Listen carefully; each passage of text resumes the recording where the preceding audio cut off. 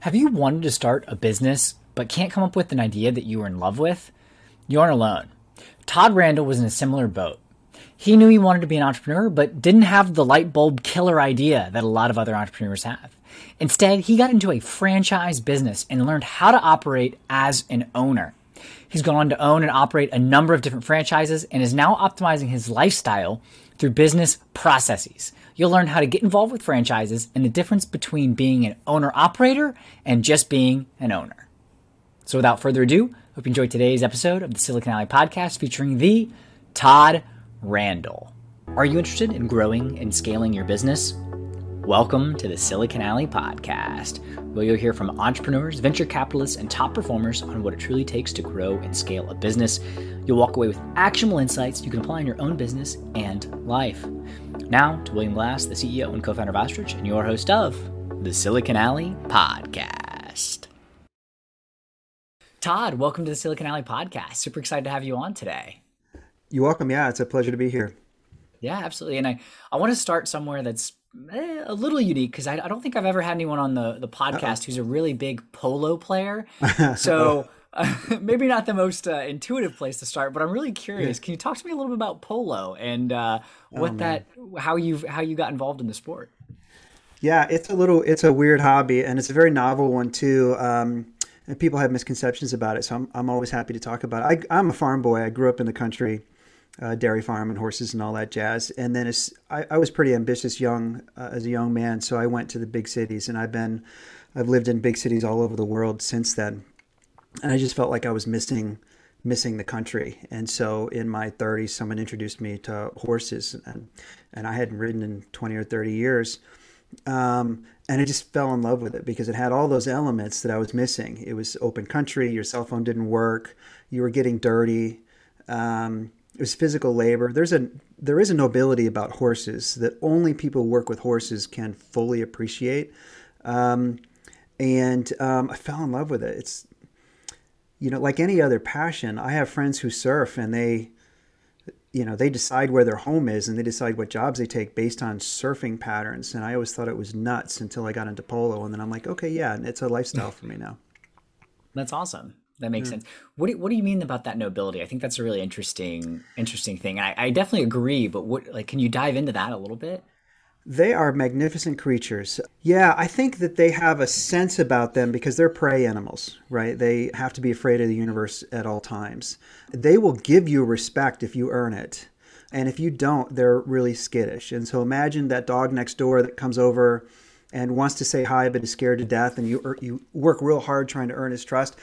Horses are like that all the time. And it's just, when I say nobility, it's like such an honor. It's an honor when a horse bonds with you because you become a unit. Like you get work done together, and they're working animals. They enjoy work and they like to be led. And so there comes a point where they acknowledge you as their leader. And there's no other way to describe it except that, you can't have it. You can't take it. It's not something you can force on a horse. They have to give it. And that's an ability part, I think. Got it. Interesting. So, yeah. Todd, you end up getting into polo in your 30s. Yeah. Like, was it just your buddy was like, hey, like let's go play a polo game? You used to ride, right? Like, I feel like there's a learning curve, right? Being able to ride a horse is obviously table stakes, but there's a whole lot more to it. Just imagine, going out to play hockey with friends at 40 without knowing how to skate. Yikes. Yeah. That's exactly what it was like. And I had been on horses before a little bit. And I had a girlfriend in college who played, but it was just a novelty at the time. And I like watching her and clapping and wearing, colorful pants. And so when I lived in San Diego, Del Mar is a big horse town, and they have a racetrack and lots of horse activities. And it's just one of those things where, when you're in Wisconsin, it's normal for people to go out bowling on a Tuesday night because that's what people in Wisconsin do. And in San Diego, it's normal for people to go out and do horse events. And so someone invited me to come out, and they said, hey, you're a farm boy. Why don't you come out and get on a horse? And it scared me to death, and I had so much fun. I was hooked. Man, it was something. That's awesome. Now, try it. Yeah, I'm interested. I've only ridden a horse, gosh, a handful of times. It's been a long time since I did, so I don't know. I'd have to definitely sharpen up my skills there. For sure. So Yeah. Todd, you talk to me a little bit about your background, right? So Sure. you've built a number of businesses. You're an entrepreneur. You've built companies in a way that you've classified as just owning your own job and and uh, Mhm. and not necessarily optimizing from a lifestyle perspective. But can you talk to me about your journey? Because you spent a good amount of time in the corporate world before transitioning into entrepreneurship. I sure did. I started as a pharmacist. I wanted to be a professional. I enjoyed being an expert at stuff. It was the quickest way to kind of enter the world. Always knowing in the back of my mind that I had an itch for business. It was interesting to me, and I tried to run a few businesses out of high school and college and stuff that were miserable failures. But I went to corporate, and I did well there. And because I thrived there, I just stayed in it. And I probably stayed in a little too long. And in my mid 30s, I realized that I was on everyone's radar for general management, and people seem to have a lot of faith in me to run their companies. And it kind of gave me the confidence to look around. And I think some of your listeners will really identify with this because I had friends who bought and sold businesses for a living. And I had friends who were in venture capital or private equity or for second, third level funding, et cetera. Because I lived in San Francisco and New York from time to time. And the way they evaluated deals was so foreign to me because they had capital. And I think this is something that people forget about the small business owner. I didn't have an idea for a company. I didn't have a Rubik's Cube in my back mind. I didn't have a software platform that was better than the companies I was with. Like those are the normal ways that people branch off. They've never started a company before. It's just that they realize that they're managing a product that their parent company doesn't want anymore. And the parent company's either going to discard it or they're going to sell it to a competitor, and they step up and say, hey, me and my buddies will take it if we can negotiate a deal. I didn't have anything like that. And I was looking for years thinking, oh, I'll find my exit. And I didn't have one. And so I talked to friends about it, and they're like, yeah, what kind of internal rate of return do you want? Are you considering NOI? What's your investment threshold? And I'm like, no, no, no, no, no. You don't get it. Like, I'm just Todd. Like, I have $500,000 in my IRA, and that's me. And they didn't know how to help at that point because that's not how, especially software companies, which was my specialty, that's not how software companies are built. People come with an idea, they ask for money, they get funded for a little while. If they do good, they get the next round of funding. And I didn't have one of those. So I thought, well, I'll do professional services, but it wasn't interesting. I was just trading time for money. And then I went to, training wheels. I essentially asked around and found some businesses that were for sale. I started with a franchise and got my feet wet. And after I had a little bit of confidence, then, I could be more creative, right? Because I started a franchise and went well. So I opened up more locations and that went well. So I started a gym and that went well. And eventually, I've had construction companies and spas and gyms. And I did a professional services firm for a little while and ended up brokering a few businesses. And now I coach for fun because I can. That's awesome. Yeah, and I appreciate you sharing that, Todd, because I feel like I've had a number of conversations with people that are interested in entrepreneurship, but they don't have, to your point, that big idea. They Yeah. don't see a better way necessarily that a company can do something, or if they do, they'll have an interest to go start and solve that problem, but they Hmm. know that they want to do something more entrepreneurial, but don't necessarily know where to start. And Yeah. I think, the other option that you said, which was going that you tried, was doing the professional services, because that's something that great, like I'll just trade time for money. Yeah. And then you ultimately ended up finding these other businesses and franchises that you could dive into. So what did you learn throughout that process, right? Because I mean, it's easy, we just kind of glossed over it really quickly, but Yeah. like there's a lot of insights into each pieces of the puzzle that we just talked about. Yeah, the biggest lesson for me is that these skills are a science, not an art. So when I was a pharmacist, I thought I knew a lot about drugs, and then I got into the business side of it and realized that just being a pharmacist didn't help me sell to pharmacists unless I knew the products and the margin and the sales component. And so I had to learn new skills for that, right? And then I started managing a team of people who sold to pharmacists, and I was appalled that my bosses weren't good salespeople and they weren't pharmacists until eventually I had their job someday, and I'm like, yeah. I mean, these are the skills it takes to run a team are different than the skills it takes to sell something, and the skills it takes to run a bunch of teams is different than the skill it is to run one team, etc. And so when I got into franchising, I was ashamed because I was a big shot when I was whatever at corporate, and I'd go to parties and people asked what I would do, and I would go on and on and on. I was that guy at parties, right? Really proud of what I did. And then I went and I bought one little franchise, and I didn't want to say anything about it. It's like, well, I just bought a franchise. What'd you say? What do you do for a living? I just bought a franchise.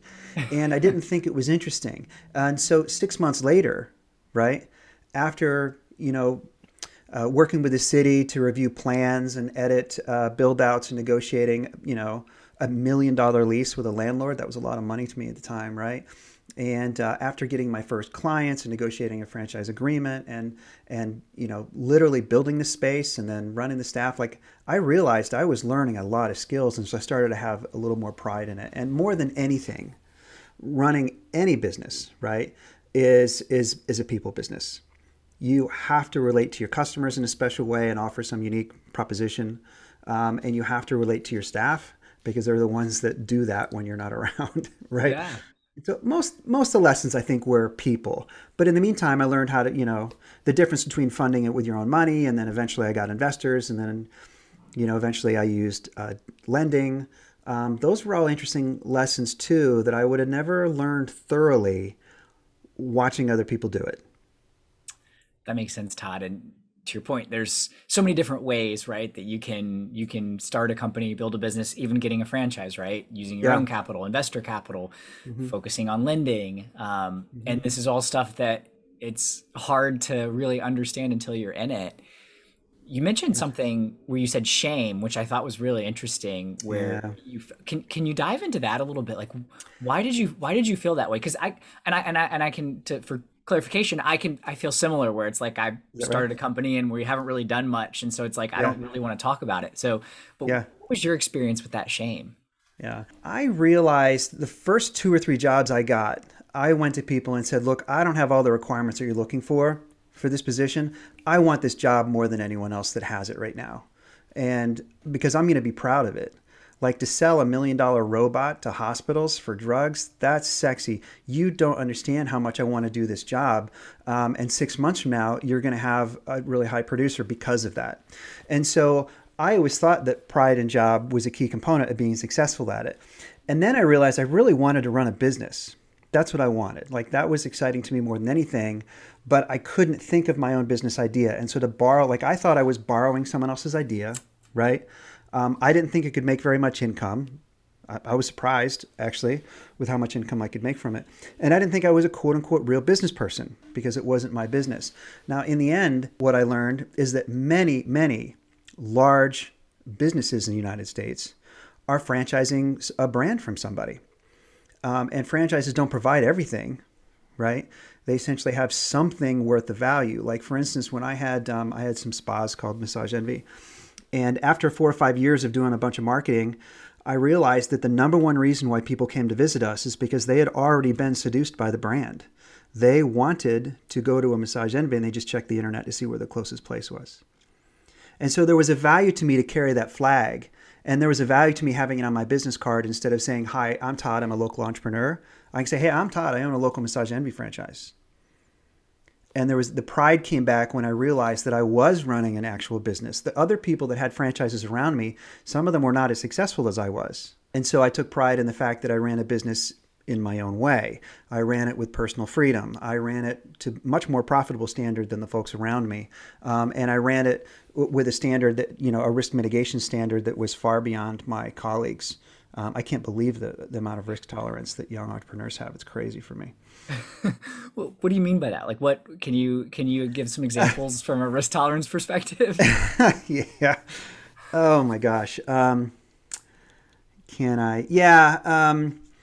There were some entrepreneurs, once they own their business, they have all kinds of aspirations of making $1 million. And the other thing that they aspire to is to be the boss. They want to be the boss and they want to make lots of money, right? Well, that comes counter to paying taxes. So you talk to some young business owners and they spend all their time trying to avoid taxes as opposed to trying to grow revenue.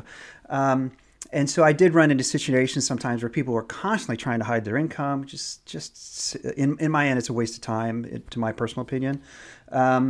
Because you're not growing the real value of the business elsewise, or they're not insured properly. or the way they treat their staff is really short-sighted. Like I was in a business that was pretty staff intensive. I had 100 staff for this one business at any given time, and in California, there are some class action laws that make it very hard for businesses with lots of staff. And I got hit with a couple class action suits that were essentially just copycats. Other people that had businesses like me didn't keep good records. And so they thought, we'll just sue everybody. And so they literally, class action lawyers, sued all the businesses that look like mine in the state, hundreds of them, right? And what they wanted is they wanted the people with money who were afraid of losing it just to cop out, right? Yeah. Here's a lawsuit with my total risk of whatever, $1 million. Here's 200, go away. And they weren't focusing on me because I wasn't a high net worth individual at the time. And I also didn't know this. I had extremely clean records. I had good insurance. I had good attorneys on retainer. All my records were in order, and I followed the laws and kept the records separate where they're supposed to and everything. And so if it came down to it, by the time I met with the attorney and they realized I was a terrible prospect to take advantage of, I would have got on it. But it scared the hell out of me. It really scares the shit out of you when you're a young business owner and people come at you with this ammunition. And so I looked around me, and this is really where I learned this, right? Because all my colleagues got sued at the same time by the same class action attorney. And so we met in groups and panicked together. That was an interesting group counseling session, right? And I realized how poorly they kept their records and how poorly they kept their staff and how at risk they were. That if this attorney came in and did a real document request from them, their exposure was in the hundreds of thousands and millions of dollars. It could put them all out of business. And so they were panicking for legitimate reasons. I was panicking because I was just scared to death. It's the first time everyone's knocked on my door and said, you owe me $500,000, right? So I think that's an example of where, young business owners, I think they're a little loose and sloppy, and they don't realize that those kind of things can shut them down in the end. Yeah, no, I think that's a great point, Todd, and not something that you typically think of when you're starting a business is lawsuits and having proper insurance and keeping records. You're more focused on the cool idea or the problem that you want to solve, or learning, as you said, new skills. But that's really important and can be a huge, as you said, risk to the business. Yep. I was never really an operator until I owned my own businesses, and having the franchises was a way to me operationalize my experience.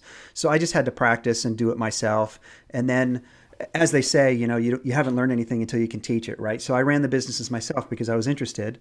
And then when I had a process, I would hire someone and teach them to do it without me. And if they couldn't do it very well, then I knew my process was shit and I'd have to redo it, right? In those years, I would never do those years again, right? In the same way that people would say, I would never sell door to door again, or I would never, go for VC funding again. It was just such an experience that it's worth it the first time you're in it because it's so dang exciting. I wouldn't do it again because it was too much work, but I learned so much there that I can help coach other people through it so they don't have to, it doesn't have to be as painful for them as it was for me. No, that's awesome, Todd. And that makes a lot of sense. What would you say from an operations perspective, right? Talking to entrepreneurs, people that are just starting out that have never run a company, where do you start, right? Because there's a lot, and that's maybe a loaded question and a large one. But thinking about some of the things that you learned and now that you teach others from an operations perspective.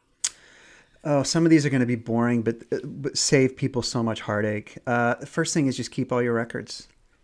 I'm astounded when I give clients advice on, okay, well, they don't really have grounds to ask for your deposit back from your landlord if all you have to do is show them this record, right? And people are like, oh, what's that? I didn't keep it. I probably had it here somewhere. No, just scan everything and keep it on a Google Drive, That's one important thing. As far as operations go, too, you have to have some kind of auditing and monitoring process, or you just don't know what's going on in your business. I can't tell you the number of times when I was a young entrepreneur that I would turn on the cameras at night and see what the heck was going on, and was appalled at the kind of behavior that was going on when I was not physically in the building.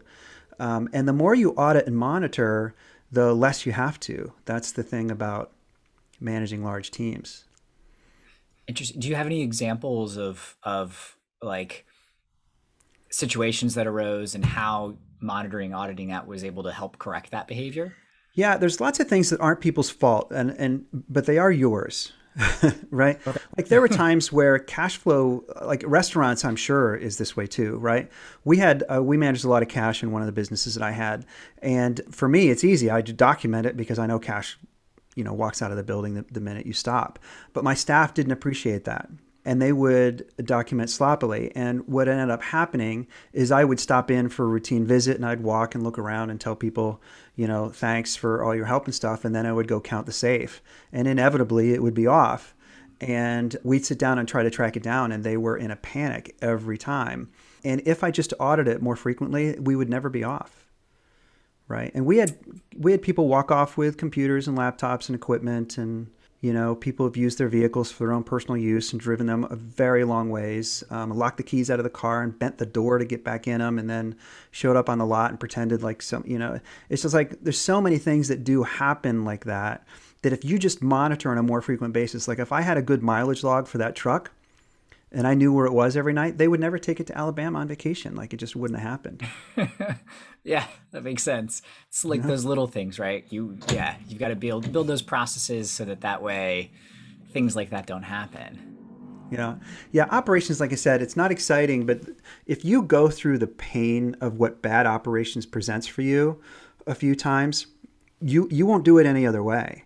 And this is a good thing to get a mentor for, or a coach, or what have you. If you haven't run a business before, like I shiver at the thought of me running. When I went to Europe on an expat assignment, and my job was to evaluate the market for our technology division. And we had about $5 billion in that division. Billion with a B, right? And they trusted me because I knew the customers and I knew the business, and I was multilingual and I was a clinician. I just had all the right components.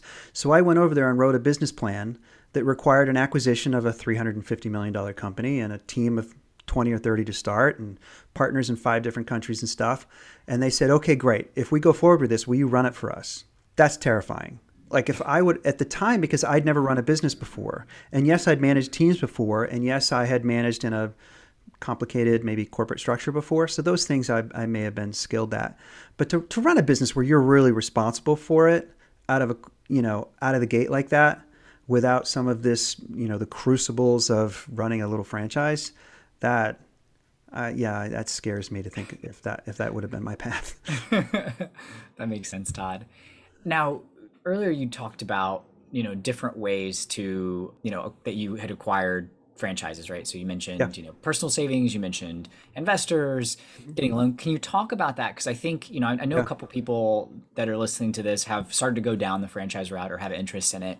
Yeah. Can you talk a little bit about that? Because I think that's something that's, again, not obvious. When you're in it, it makes sense. You can see those, but like, how do you actually get involved in a franchise if that is the way that you want to? And I'll make my first really provocative statement too, if that's all right. If it's not too early to go ahead. Okay. So I've heard you ask on other podcasts before. What do you think is one of the smartest money investments you ever made? And I'll tell you what one of my strongest investments I ever made is for my first franchise. I took $300,000 or $400,000 out of my IRA to start the business and paid all the penalties and forego all the compounding gains that would have between now and 65. And it's one of the best investments I ever made. All right, so you're gonna have to dig into that. You're gonna have to explain that, right? Because the thing is, all my other options, like the biggest mistake you can make as a small business owner is to run out of cash. And cash is just not very available. When you're a small investor, you think to yourself, gosh, how much does money cost? Well, my credit cards, I pay 16%. And at the bank pays me 2% on my savings account. Therefore, money has a value somewhere between 5 and 15%. Now, people that run private equity firms and stuff know differently, but as a small investor, you may or may not. And so you might go to friends and uncles and family and stuff, I need a loan, and I'm willing to give you 10%. And the problem is that unless you're in their shoes, it's impossible to understand how poor of an opportunity is for them. Because if they have $1 million sitting around, they don't want to make 10% on it. $1 million can command a premium return, or it can command a very low risk return. And you're offering them neither. Yeah. Right? You're not giving them either one of those. And so if you're starting a business on your own, I had $500,000 in my IRA at the time. If I took it all out to start the business and then something came up where I needed $100,000, I was dead meat. right? And so I took more out from a savings account, from an IRA, from a 401k, and I paid all the penalties on it. It was ridiculous. It was 20 or 30 or 40% or something like that. But it was my money, and I didn't owe it to anybody, and it got me through the period, and it turned me into a business owner. So I think, yeah, big risk, expensive, right? But in the end, now I own my own business, and I can do with this business anything I want. And what I did is, instead of trying to make that business a $1 billion business, I ran it for what it was. So that one was turning over a couple $100,000 a year or something pretty quick out of the gate. And I just doubled down. I went down the street and I opened up another location, used the same management team, used all the same processes I had, and I essentially doubled my income, right? But this time, instead of using my own money, then I use investors, right?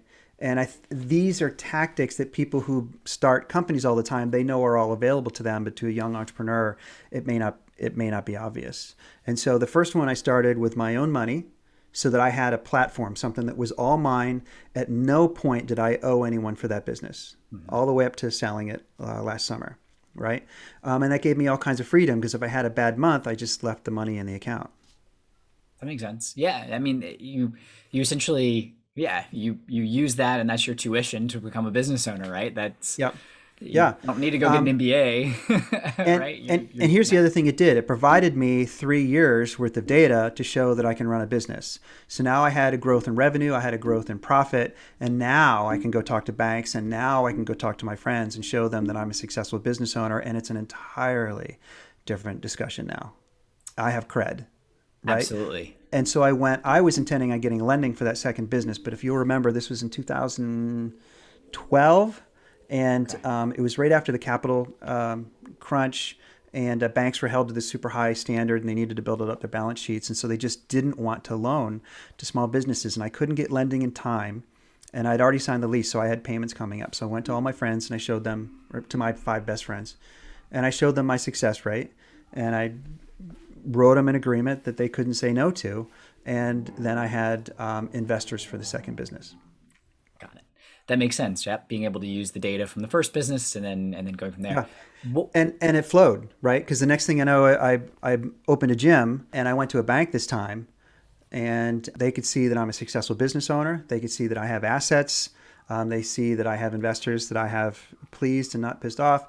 And at this time now, I'm available for SBA lending, right? And so I started to build tools. Now I have options. I can use my own money if I want to. I have friends that I have, had successful investments with.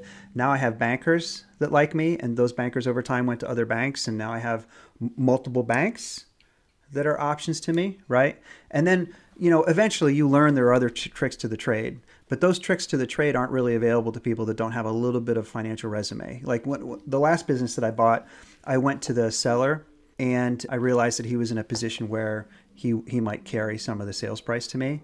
And I negotiated with him, and it worked out. But I think as a first-time business owner, I'm not sure I would have had that option. That's tough. Yeah, that makes sense.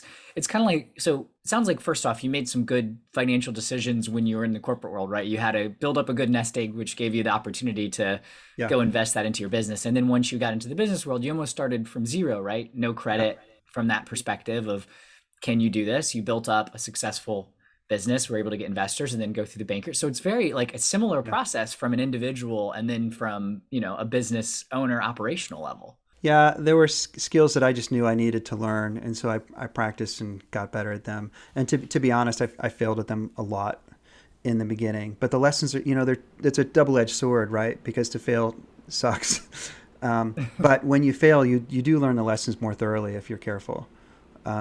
Absolutely. So can you share really some of those mistakes that you've made, the failures that you had that ultimately, led you to the success that you've had? Like any ones that stick out in particular? Yeah, I bought out all my investors for the franchises right before the pandemic. That was a huge mistake. So I owned them 100% right before they went to zero value. That one's a timing thing, right? That's yeah, I know. It's so hard to anticipate that kind of thing. No, nothing really jumps out. I think from a working capital perspective, It's just always better to have more. I was really concerned about having more than $30,000 or $50,000 laying around because I felt like I wasn't using it properly. And I talked to a lot of clients or young investors who are in their 20s, especially, or young 30s. And if they have $15,000 in an account, their dad told them they had to invest it. And they're so concerned about making the money work. And for young business owners, you have to fight that temptation to make your money working for you because you need money available. Like inevitably, there will be a time where someone sends you a bill for $30,000 and you can't imagine how you could pay a bill that high. And so, yeah, working capital. I think I've made that mistake before where I got too tight and then almost, got in big trouble for it. That makes sense. Todd, how do you define success, right? You've built up a number of businesses. You're now helping other entrepreneurs with their companies. So, what does success look like for you today? Yeah, I have the luxury of defining success in a way that a lot of people don't because I grew up really poor. My parents had 3 kids and then went to school. So we lived in a trailer, on one retail clerk's income for 4 or 5 years. And so all my life, I've done better than that, right? And so I feel grateful for all that stuff. And there were times where things got tight. And as long as I have, warm shower, I never look at the bill when I go to a restaurant because it stresses me out. Like I just want to eat what's good for my body and I don't think about how much it costs. If I can do those 2 things and I have security, then I don't need much more. Now that might sound weird coming from a guy who, plays polo for a living and goes to the opera in Paris twice a year. But those things are valuable to me and I save up for them and I go and I don't think about it. Honestly, when I go and stay at a hotel for travel, I stay in Marriott Courtyards just like any other business travel and Fairfield Inns if there's one nearby. Because that's not important to me. And so because I'm able to, my mindset is such that I'm grateful for everything over, a good meal and a hot shower. There are times where I've had much in excess of what I need. And I'm able to cut back all the way to that line in order to use capital for other things. Like, for instance, I had a point 6 or 7 years ago where my businesses, it wasn't anybody's fault. The businesses just took a weird nosedive for 3 or 4 months, and I didn't have what I needed to take care of them. And I thought, okay, well, I've had a long business, and I can get lending to cover, and I've looked into bridge loans and stuff like that. And I didn't find any good options, so I took everything out of my apartment and moved it into storage and bought an RV, and I lived in it for a year. Now, I found ways of making that fun and interesting, like I lived on a friend's farm and rode horses all day and stuff like that. But it was a pretty ballsy decision that I could only make because of the way I view money, right? And so this is a long way to answer your question, is that for me, my financial success is about having the freedom to do the things I want without stressing about it, right? So I really do look at the opera in London and Paris, and when I find a show that I want, I just plan a weekend and go. And that's a really expensive theater visit, right? and I do, spend money on trucks and horses, and next week I'm going to Morocco for a week to play with some friends in Tangier, and that's not the kind of thing that everybody can afford to do. But on the other hand, in some ways I live really frugally because I've noticed the difference between what I value and what I don't. So that freedom is what I strive for. And that's why all my businesses, I could be making more money if I was in running it day to day, but I am leading each company. I am not operating any of them. Love that. And there's a few different tangents that we could go down. And I think first that makes sense, really being able to show what's important to you and cut out the things that aren't. Yeah. And then also when you get into a position where a lot of people experience lifestyle creep, right? They start making more, they have that experience, they get nice things where that would be really hard to go from your apartment to moving into an RV for a year. But again, when you've got that kind of North Star of what is valuable to you and what's important, then you can make those tough decisions. And it doesn't seem as out there as it should. It was a dumpy RV, by the way. Was it? It was really a POS. But I allowed myself, some luxuries that year that I didn't before, because if you put it out in a spreadsheet, it was just, it was a way of making myself feel better. You know, I lived in a bad trailer park on a bad side of town because I could. I was single at the time, and I was traveling a lot anyways. And so I gave up a fantastic house overlooking the ocean, moved everything in and did that. And it was just a way that I could put another 10 or 20 grand into the business every month if I needed to. And it got me through a tough time. So, Yeah, I love that. Now, you said something just a second ago that on about the difference between you're leading your companies versus operating them. yeah. Might have already covered this, or it might be obvious, but can you just clarify what you mean the difference between leading and operating?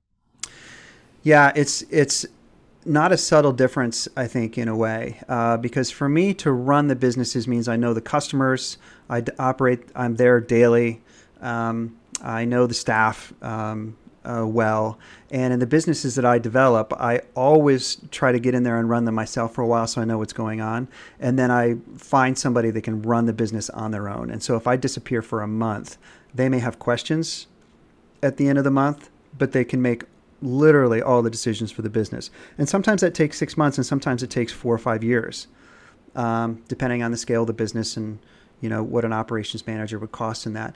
But it's better. Like, it's a pragmatic choice if you have multiple businesses. It may be my greatest success as an entrepreneur is finding that edge of a practical, pragmatic way of stepping out of the business so that it can scale to a net gain for you. Like, it's possible that by being in the business, I would have got a different liability policy and we wouldn't have had that $3,500 claim, right? So $3,500 is a lot of money. That's a big expense. That's a bad deal. But on the other hand, if I let my manager make the choice this year and realize that I have this $3,500 expense, next year I can coach them to make an A- decision on liability insurance, and maybe we don't have that expense. And the year after that, I can coach them to have an A decision on it. And in the meantime, I've just opened up myself to go open an ancillary business or renegotiate with a landlord, or do you know what I mean? Like, there's so many things that I could be doing that could be a $500,000 or $1 million bump to the business, and I'm taking myself out of the $100,000 decisions every day.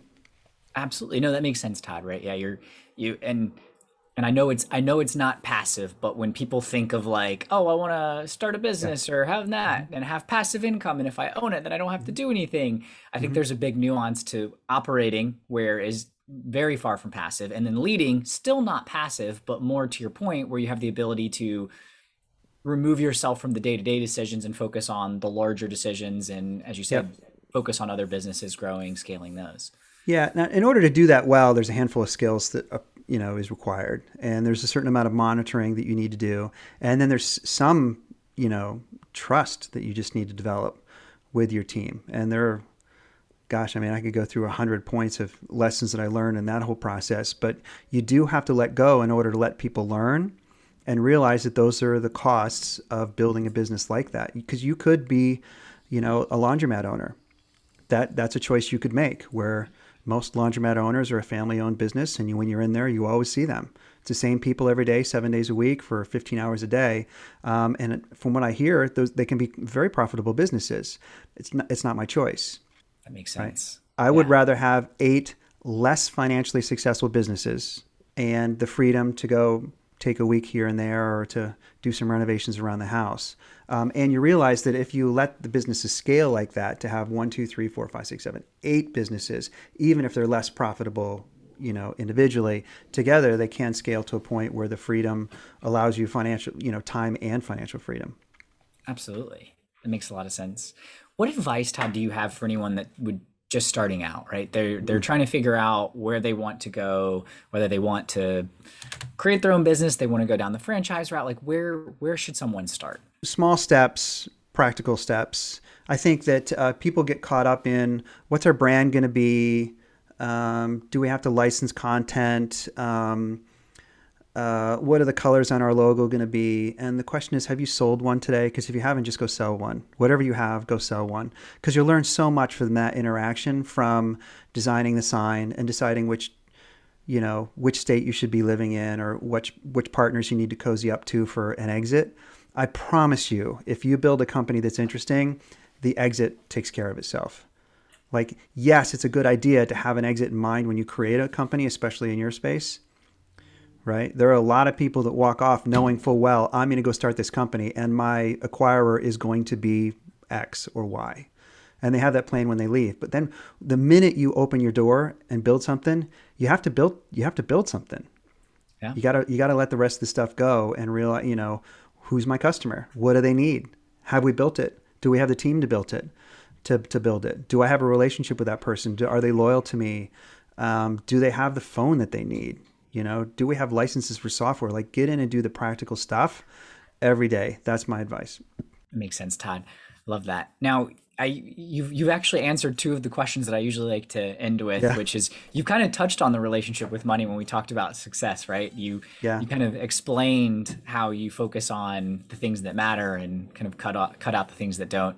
And you've already hit on your best money investment you made, which was pulling that money out of your IRA and 401k to go get that first franchise. Mm-hmm. What would you say is the dumbest money mistake that you've made? I had too much of my net worth wrapped up in the value of my businesses. Just because you're an entrepreneur doesn't mean that you don't need a savings plan. This is such a boring, financial mistake to make. But I think that you can get caught up as a 22-year-old or a 28-year-old thinking I might be a billionaire and I need every ounce of cash that I have right now in order to follow that path. And the fact of the matter is, if you take $100 out and put it away every week, you'll never notice it anyways. And then it's all gravy someday. Like, hopefully you don't need it, right? But I've made that mistake. I lost more than a couple $1 million of value during the pandemic because my businesses were just disproportionately affected. And I wish that I was a little more diverse at the time.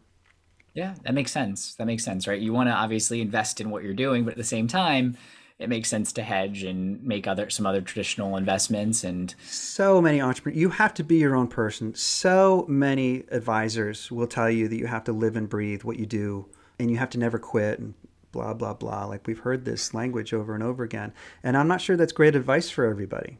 I'm not sure it is. The advice that I heard when I was 18 and 20 years old is in order to be a billionaire, you have to work all day, have a vision, never quit, never stop, always be positive, like all the kind of, guru type stuff. And what I didn't hear is most people aren't billionaires, right? So the question is, do you want to be a millionaire or a decamillionaire someday? Because that might take a different set of skills. It might require some conservative financial management. It might require some diversity. It might require an education. Like, most billionaires didn't go to college, but that, I think, since most people are not going to be billionaires, maybe it's a good idea for us to go to college. Maybe that's not such a bad idea, right?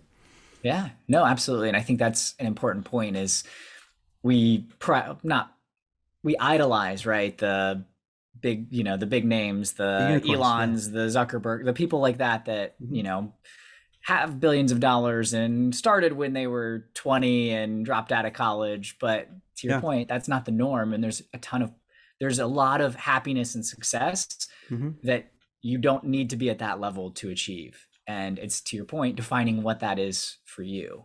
Yeah. Todd, this has been a lot of fun. I really appreciate you sitting down. I want to leave you with any final words, and please let the audience know how they can connect with you outside of this podcast. Oh, sure. Yeah. I think the easiest way, I run a coaching program for young entrepreneurs, and the way that I can converse with them is on a Facebook group called Real Business Coaching.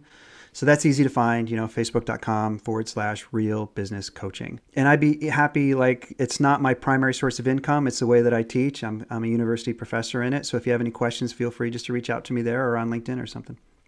Awesome. Yeah. Thank you so much, Todd. I really appreciate it. And thanks for sharing your story. Pleasure talking to you. Thanks, William. Thanks. On your way out, please share the podcast with others. It's the only way that the community grows and others hear these incredible stories from entrepreneurs and top performers. And of course, pound that subscribe button so you get notified when episodes drop every Friday. I'm William Glass, CEO and co-founder of Ostrich, and of course, your host of the Silicon Alley Podcast. Have a very profitable day. You got no time to waste, but still you hesitate.